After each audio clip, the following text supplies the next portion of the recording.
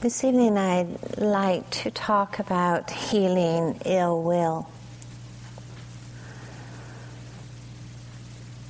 Probably as long as we can remember back to the time when we were children,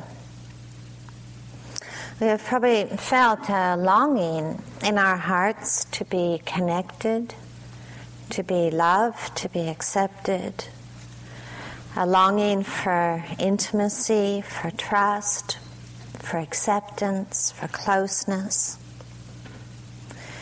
And yet, too often, we might feel painful when we take a moment to pause and feel it. A painful and bewildering sense of apartness and disconnection.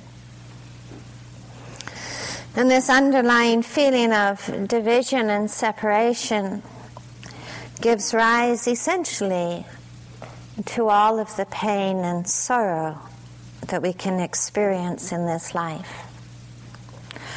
Loneliness and heartache, anxiety, alienation, feelings of helplessness and incompleteness. I think they all have their roots in this aching sense of being alone, of being fearful, of being separate. And it makes us anxious. A Christian mystic once said that anxiety is the mood of separation. And it is really right for us to ask the question, to ask of ourselves what the way is out of this pain. What is the way to healing? Not just for ourselves, because the separation we can feel on an individual, on a personal level, is certainly the same separation and apartness, disconnection that gives rise to so much of the sorrow and conflict we see in our world. To question the way to healing, to question the way out of pain, I think is a question for us to treasure deeply. And it is a question which is really at the root of this tradition, this teaching, this practice. It is all about how to end suffering. And the Buddha reflected on this a lot. I mean, he reflected on the many, many causes of violence, of harm, of tragedy. And he also acknowledged that we cannot always heal or have the power to alleviate the separation in another's heart. But he said we face in our lives this very simple and profound and challenge to look within our own hearts, to look for the way to be free of pain and sorrow. And he spoke of one of the great manifestations of this sense of apartness and disconnection is ill will. And so much of the misunderstandings and the delusions that arise from ill will. And when he talked about this path and he talked about this practice, he talked about it as essentially being a path of liberating our hearts, of citta vimutti. And described a heart that is liberated from ill will as resting in a boundless loving kindness and a boundless appreciation and compassion and equanimity. And when we look at this path deeply, we see it is a teaching of love. It's not a teaching of hate. It's a teaching of love that is born of wisdom, that permeates the whole of the practice and the path. And I think in truth this teaching of love really needs to permeate the whole of our own practice. The first great precept, to refrain from harm, to protect and to treasure the well-being of all beings. And the teaching of loving kindness and wisdom, these are not in reality three different teachings, but they're one teaching.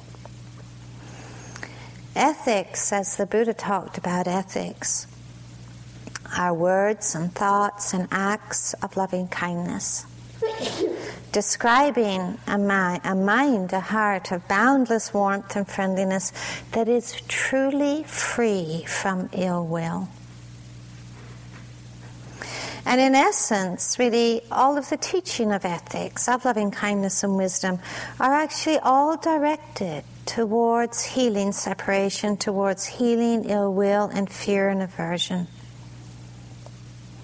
In its deepest sense, this practice is really about our relationship to life. It's a path that's not meant to limit or to confine us, but to free us, to find an awakened heart without limitations. The first great precept and the teaching of loving kindness describe a wholesome and a liberated way of being that arise from the ground of profound understanding.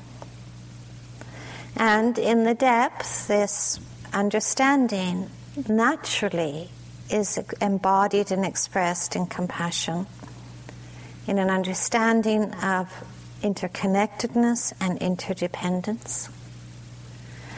Stephen Mitchell once wrote that the path of wisdom and the path of love lead to the same garden.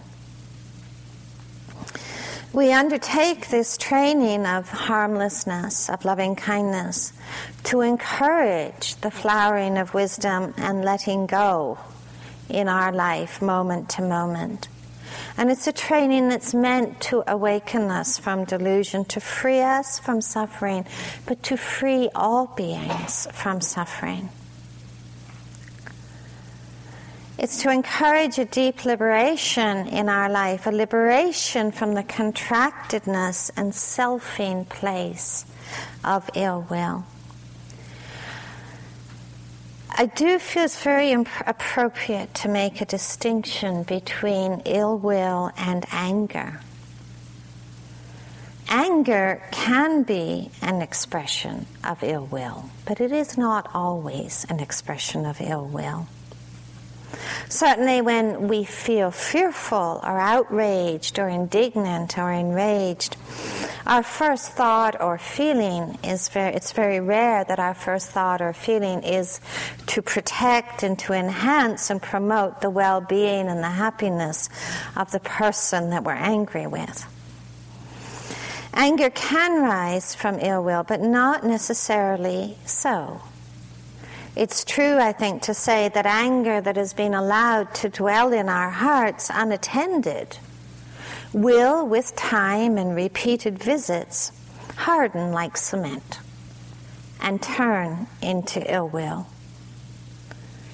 I think we know in our own experience if someone has hurt us or offended us by their words or their acts, although the event may be long past, it can remain really unexamined in our hearts, really bereft of forgiveness, bereft of letting go.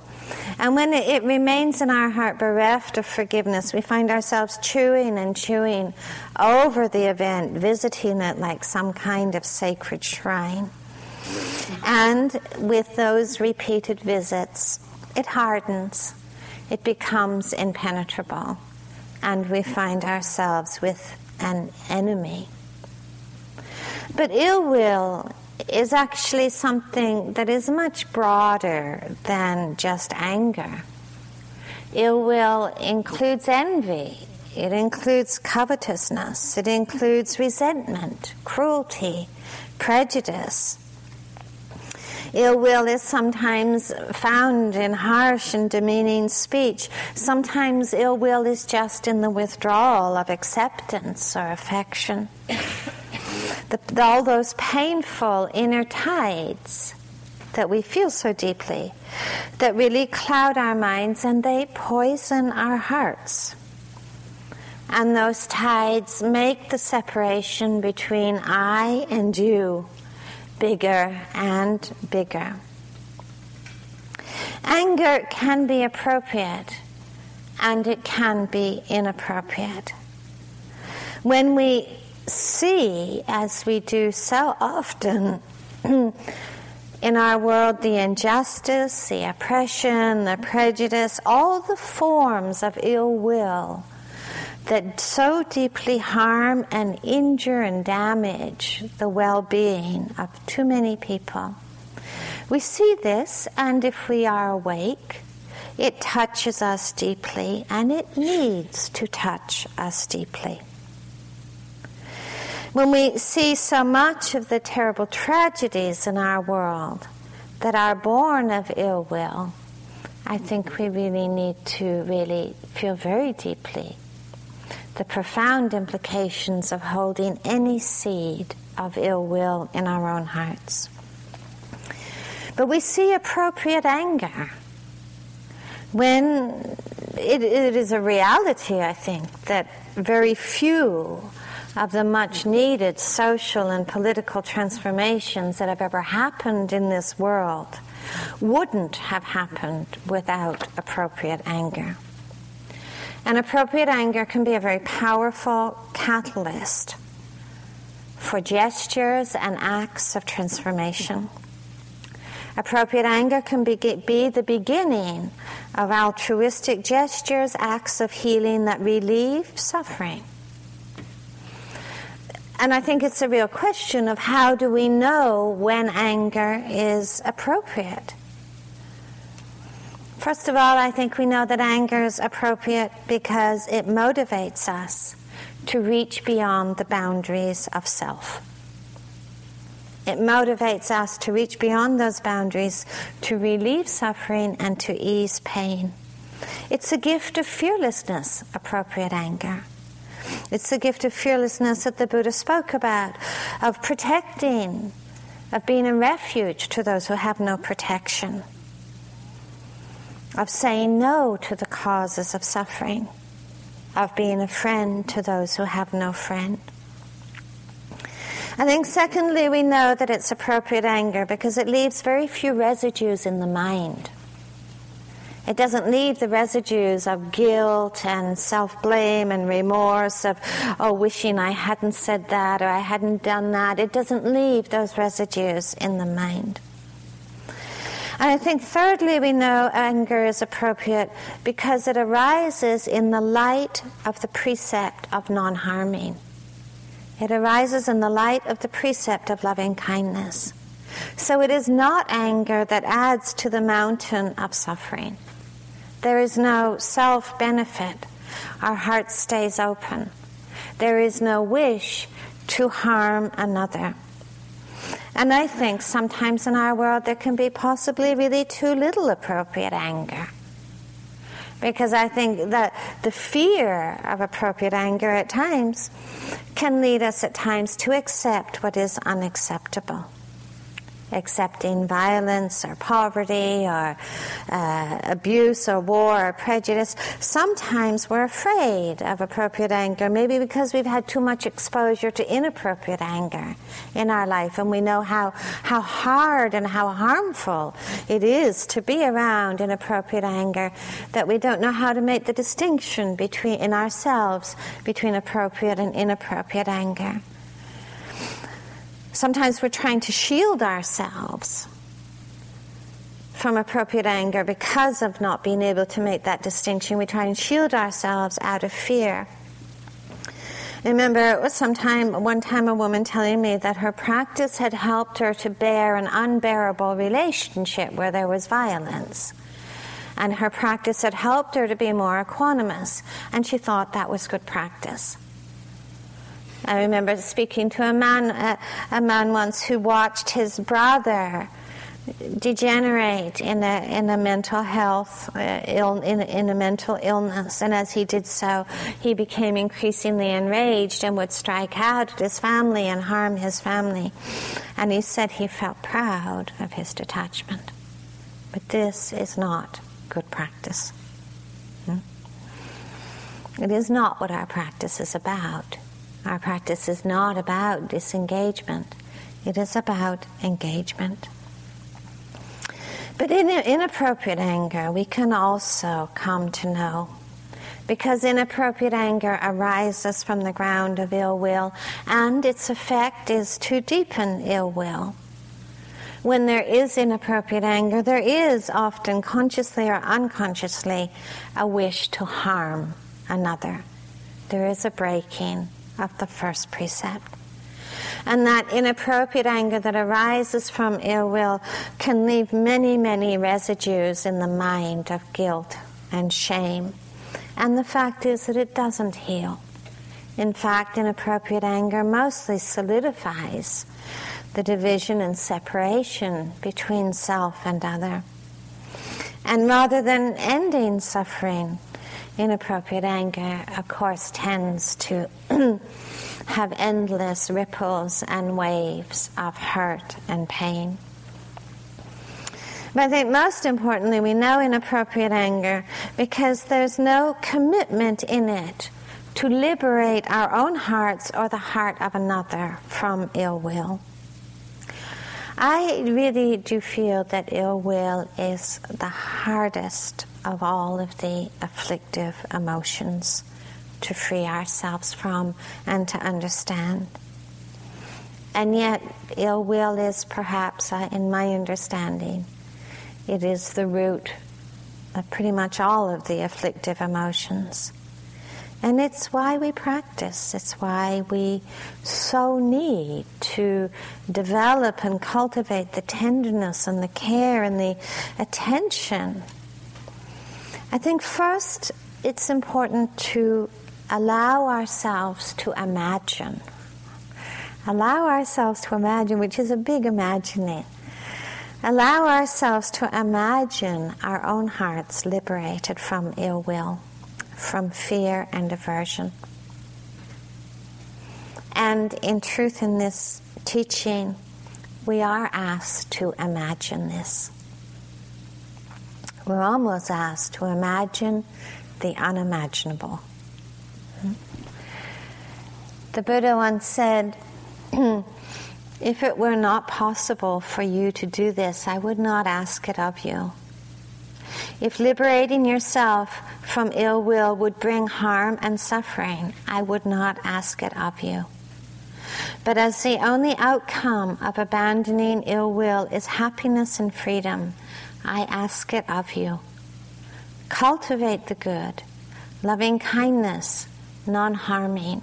It will bring only happiness. It is a hard thing to imagine. I think perhaps we might be able to imagine or accept that in our life we could possibly find some equanimity or some restraint with ill will.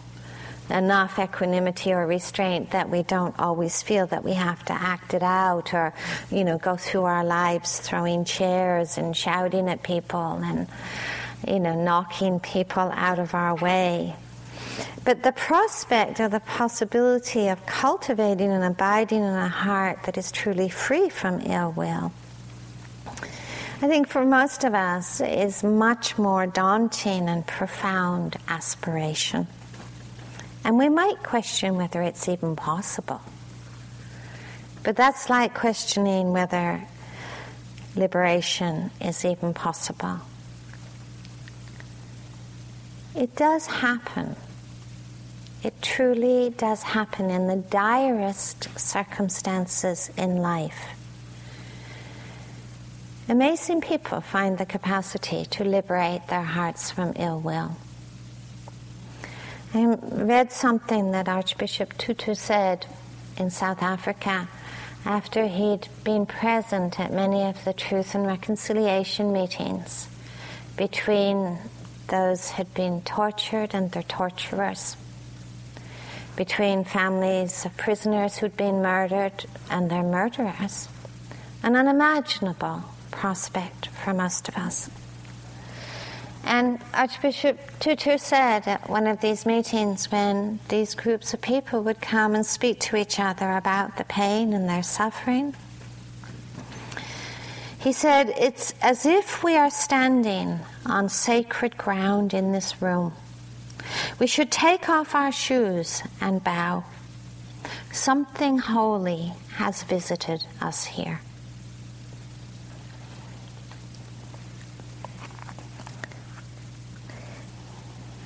In truth, I think the cultivation of the first precept and loving kindness really holds the whole of the teaching and the path within them.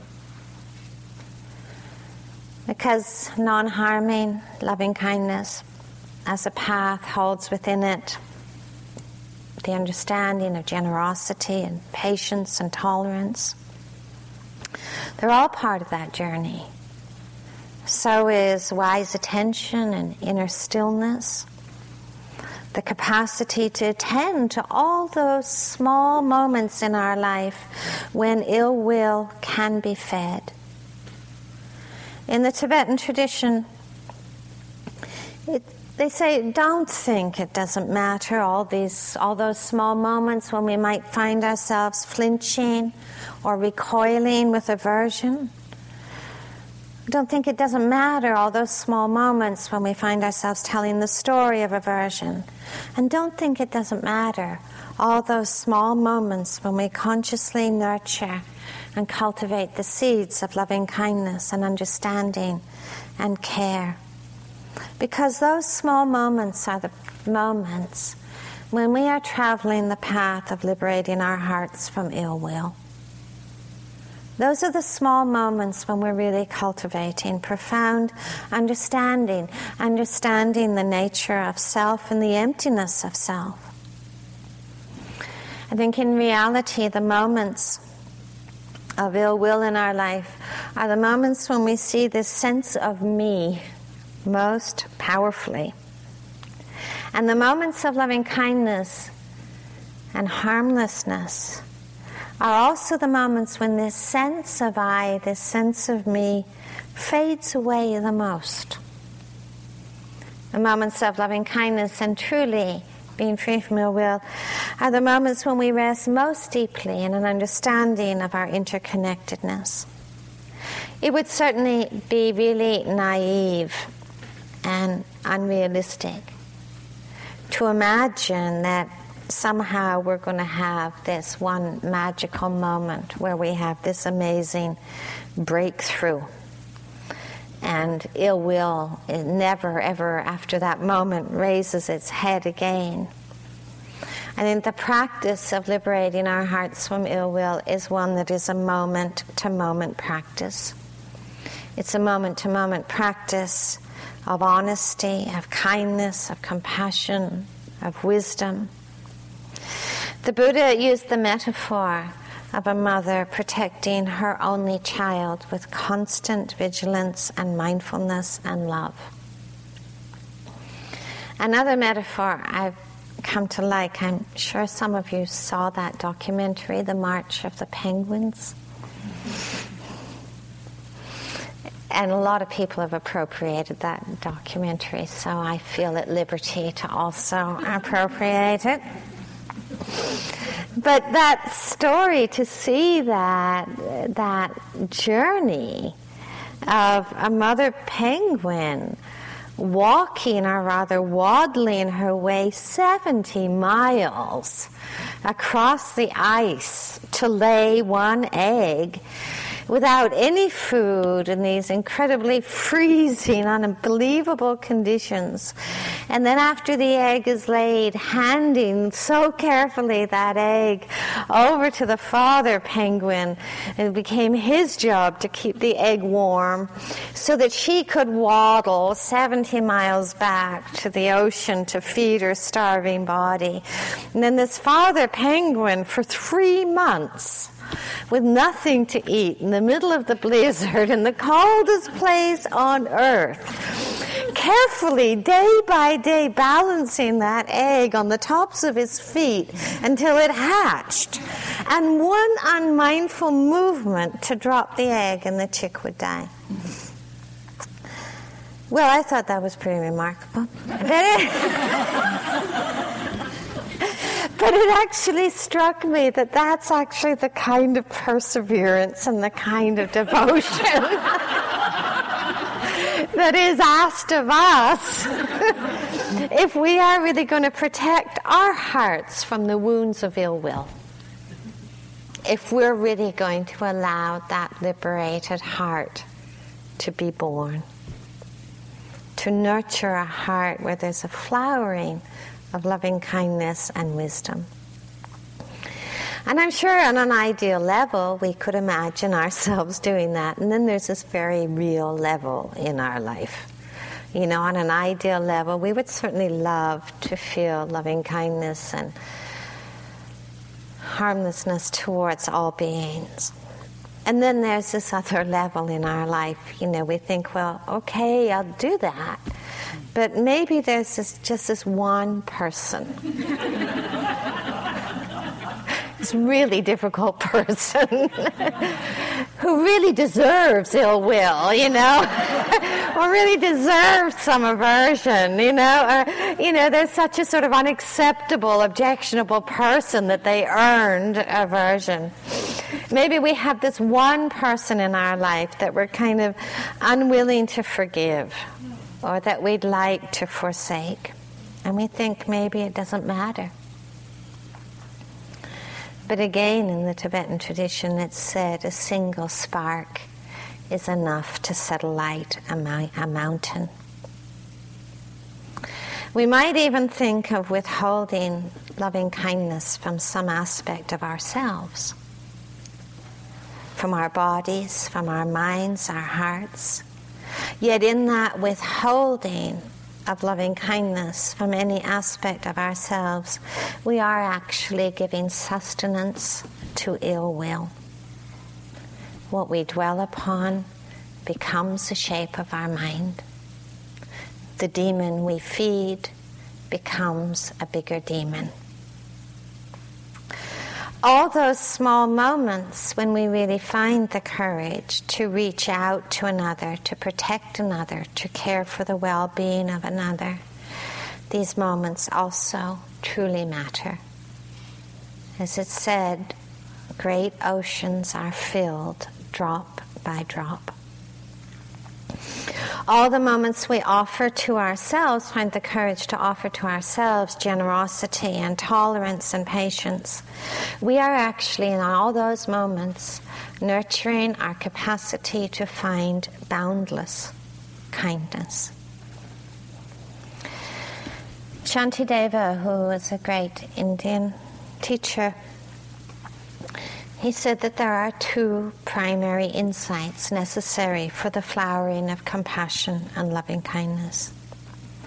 The first of those insights is to know so deeply the suffering and the pain of ill will. Part of us does know this. I mean, I don't think any of us are really comfortable with aversion or intolerance or irritation. I think we do experience in those moments that the ways that they banish us from happiness and from peace. We're really never happy and aversive in the same moment. We're really, I think, not very often calm and irritated in the same moment. And we know the pain of deeper ill will. We know the loneliness and the isolation, the terrible burden of carrying through our lives someone, anyone, who we deeply resent or fear or dislike. It can be like a poison that consumes us from within, shattering our capacity for ease. Many of us probably have stories that have long history, a long history of ill will. I think sometimes it's hard for us to see that these long historical stories of ill will only can survive if we continue to nourish and stimulate them with our thoughts and our dwelling. And the truth is that the stories and the ill will go round and they go round, and they get older and they get tighter with each circle, until actually the story holds us inside of itself like a fist holding a stick. And after a while, we're not even telling the story. The story is telling us. The story is telling us who we are. Someone once said that holding ill will is like burning down your house to get rid of a rat. I think to have even one person in our life that we hold in separation, that we hold in ill will, is like binding ourselves to suffering and to samsara. We just can't even afford it. We really can't afford it. We know the painfulness that comes with forsaking anyone. We know the painfulness that comes with forsaking any part of ourselves. But there can also be part of us that just doesn't want to know it. You know, culturally, these days it's pretty trendy to be enraged. You know, and it's pretty trendy to find ways to legitimize rage. You know, we talk about road rage, now we talk about supermarket rage. Near where I live, the surfers talk about surf rage. You know, they fight over whose wave it is.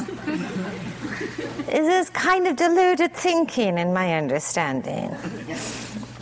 But then that's the nature of aversion. It has a pretty good deal of delusion in it. Somehow it feels easier.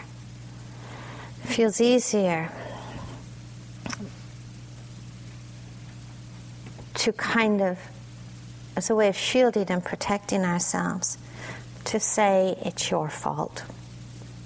It seems easier to say it's your fault than just open to this simple truth. You know, this really simple truth, not about your fault or my fault or anybody's fault, but just that ill will is so painful. I think if we do open to that fully, how painful ill will is, it feels almost impossible to bear. But that's the insight that Shantideva was talking about. To really, really feel, to know deeply the suffering of ill will.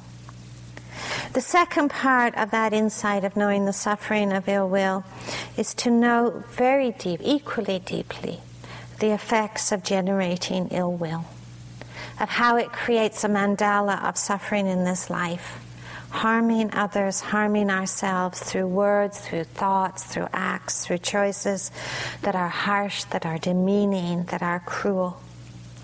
Knowing that no joy or happiness or trust can ever be born, but only fear and a deeper, deeper sense of separation. It's not in our friendships always that we feed and nurture our capacity to liberate our hearts from that suffering. The places where we really liberate our hearts from the suffering of ill will is probably, unfortunately, in the places where we're the most resentful and the most fearful, in the places where we feel that our hearts have turned to stone. I want to read you something a woman said that actually touched me so deeply. She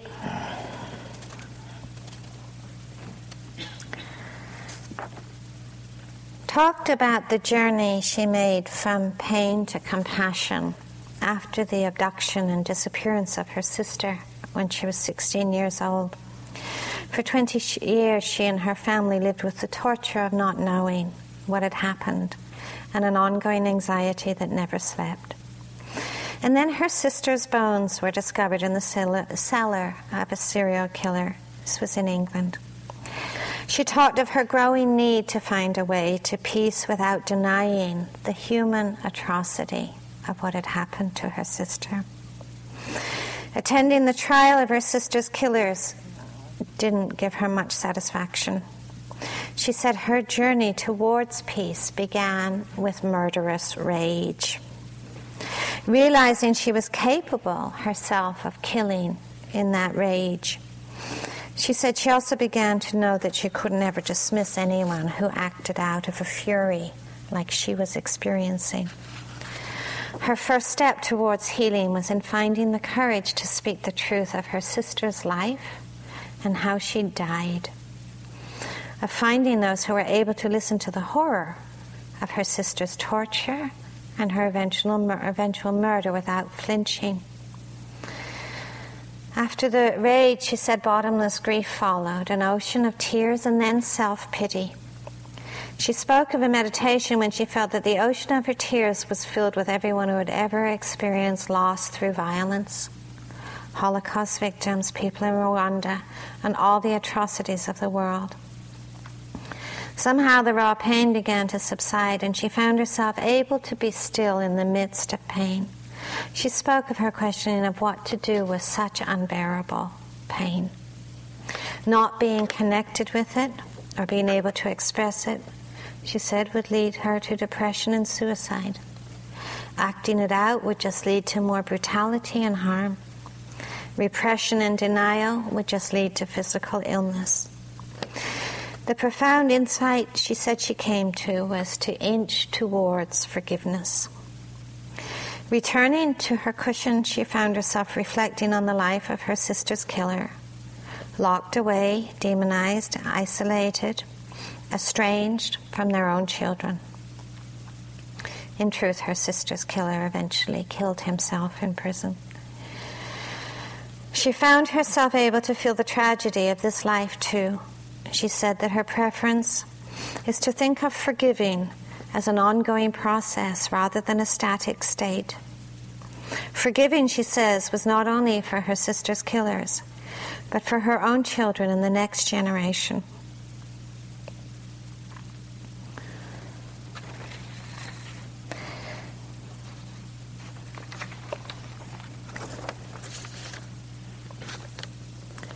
Shantideva put it perhaps in a different way. He said, the person who has disparaged, insulted, and offended you, place them as you would your spiritual teacher with respect on the crown of your head. This is a practice of compassion. It doesn't mean condoning the atrocity. It doesn't mean not finding the right action. It doesn't mean not dissolving into passivity. But how hard it is to find that heart that truly understands the effects of generating ill will. Shantideva said the second insight that is really important in liberating the heart from ill will is to deeply understand where it is that ill will arises from. In Tibetan, strangely, the word for ill will is mental discomfort. It's very mild. But then it's important to bear in mind that in Tibetan there's actually only two words to describe emotion: happy and sad. It makes life a lot simpler, doesn't it? Happy and sad. Sad emotions, happy emotions. But mental and ill will is certainly one of the sad ones. But mental discomfort is certainly what happens to us when we feel in any way hurt or dismissed or unfairly treated by another. Ill will arises very often from a sense of injury. At times there is injury. And in the face of injury, our most immediate and very human response is to seek to separate and disconnect, to protect ourselves. And I must say that sometimes this is absolutely the wise response. There's not necessarily any wisdom at all in, being injured and saying, well, I'll just sit here and be injured. Sometimes we need to protect ourselves and to remove ourselves from that potential for harm. But also at times it is a habit of fear.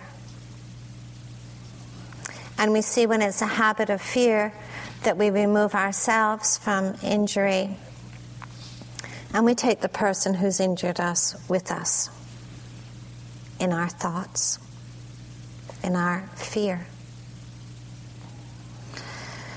The first great precept in loving kindness is to protect the miracle that life is.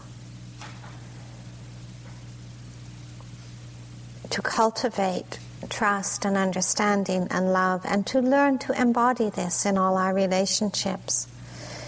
And to do this, we must know how to embody it in relationship to ourselves, our own bodies, mind, and heart. I think, too often we can be cruel and disparaging and rejecting and disrespecting of ourselves, and we can do this so often that we don't even notice anymore how much we have withdrawn love from ourselves, that we can harm ourselves again and again.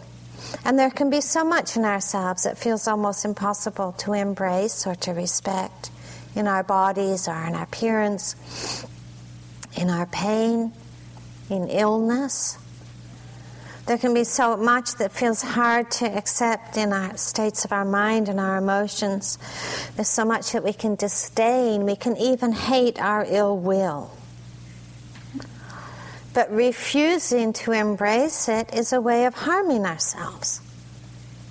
Non-acceptance is an act of ill will.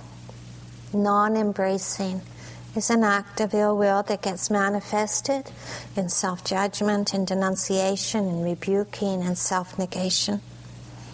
And in all of these, we are actually surrendering loving kindness, and we're surrendering the first great precept. And learning not to do that, we can learn to change the tide of ill will. Everything that appears in our body and mind is a manifestation of life. And it asks for our respect and our protection, and it asks for our understanding. I think over and over again in this practice we are learning the art of not forsaking ourselves. We are learning the art of finding the generosity and patience and tolerance that are the fabric of ahimsa, the fabric of non-harming. Instead of fleeing from mental discomfort, we can learn to listen to it and to know that it asks of us to stay close. It asks of us our understanding. We're learning in the path of mindfulness to be equally near all things and to greet all things with equal respect. And when we listen to ourselves, we hear in the small moments of ill will and annoyance and irritation, what we hear are the small mutterings of self.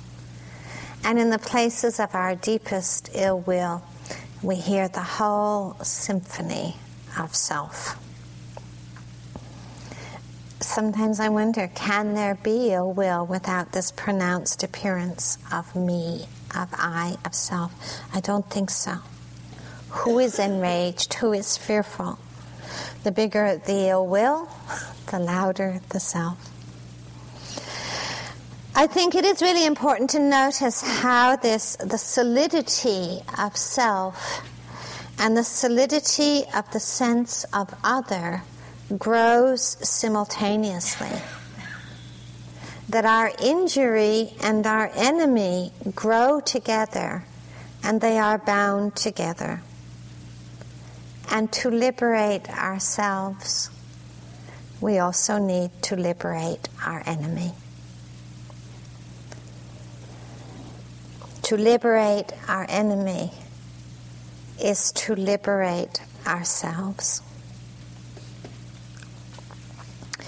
To find the courage to befriend mental discomfort is to find the way to be free of that discomfort, of liberating our hearts from that contracted space of selfing. It's a great kindness to ourselves. It's a great kindness to all beings. It's like this first great precept of non-harming and the path of loving kindness almost have these, it's a journey. It's often a journey in our life. And the first step on that journey actually is often one of restraint. To instead of reacting or impulsively, annihilating the small insect on our path, instead of uttering those words that are harmful, that so easily fly out of our mouth, that might demean or hurt another person, instead of feeding or nourishing our thoughts of aversion or judgment, we learn to restrain ourselves out of mindfulness, out of love, not berating ourselves, but being curious and interested in the mind of that moment. Is it helpful? Does it ease suffering? Does it lead to healing? The practice of restraint is in all those moments when we find ourselves about to sink inwardly into bitterness or disapproval or frustration with ourselves. Where else are we going to learn about patience and about tolerance and about healing but here? Restraint is a training in kindness. It's a training in love, out of dedication for our own well-being and the well-being of others. And that's so important, because that's what makes the difference between restraint and suppression.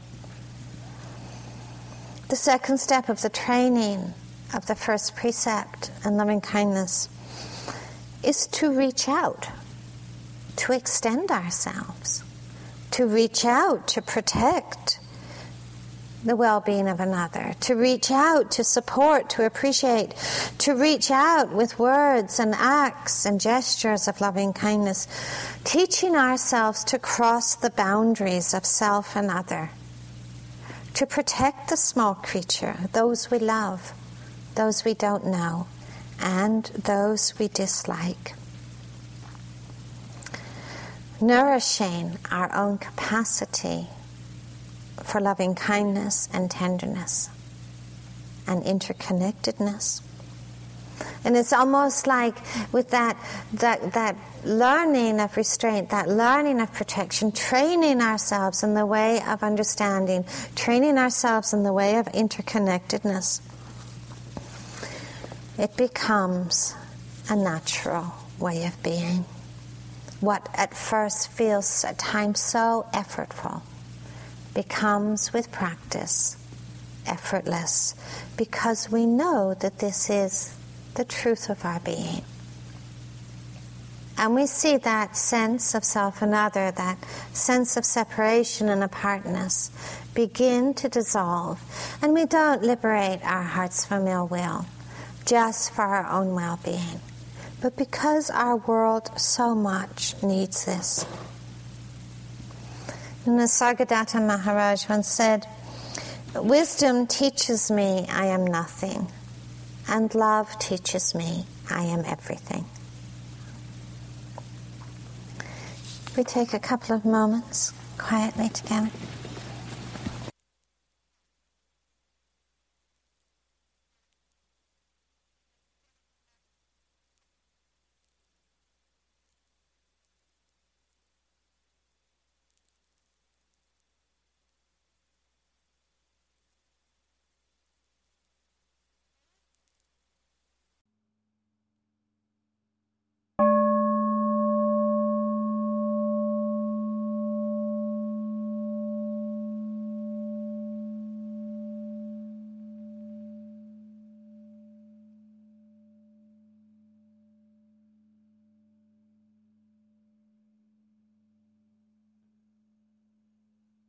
This talk was given by Christina Feldman at Spirit Rock Meditation Center on May 3, 2006. It is an offering of the Dharma Seed audio. Thank you for listening. To learn how you can support the teachers and Dharma Seed, please visit dharmaseed.org/donate.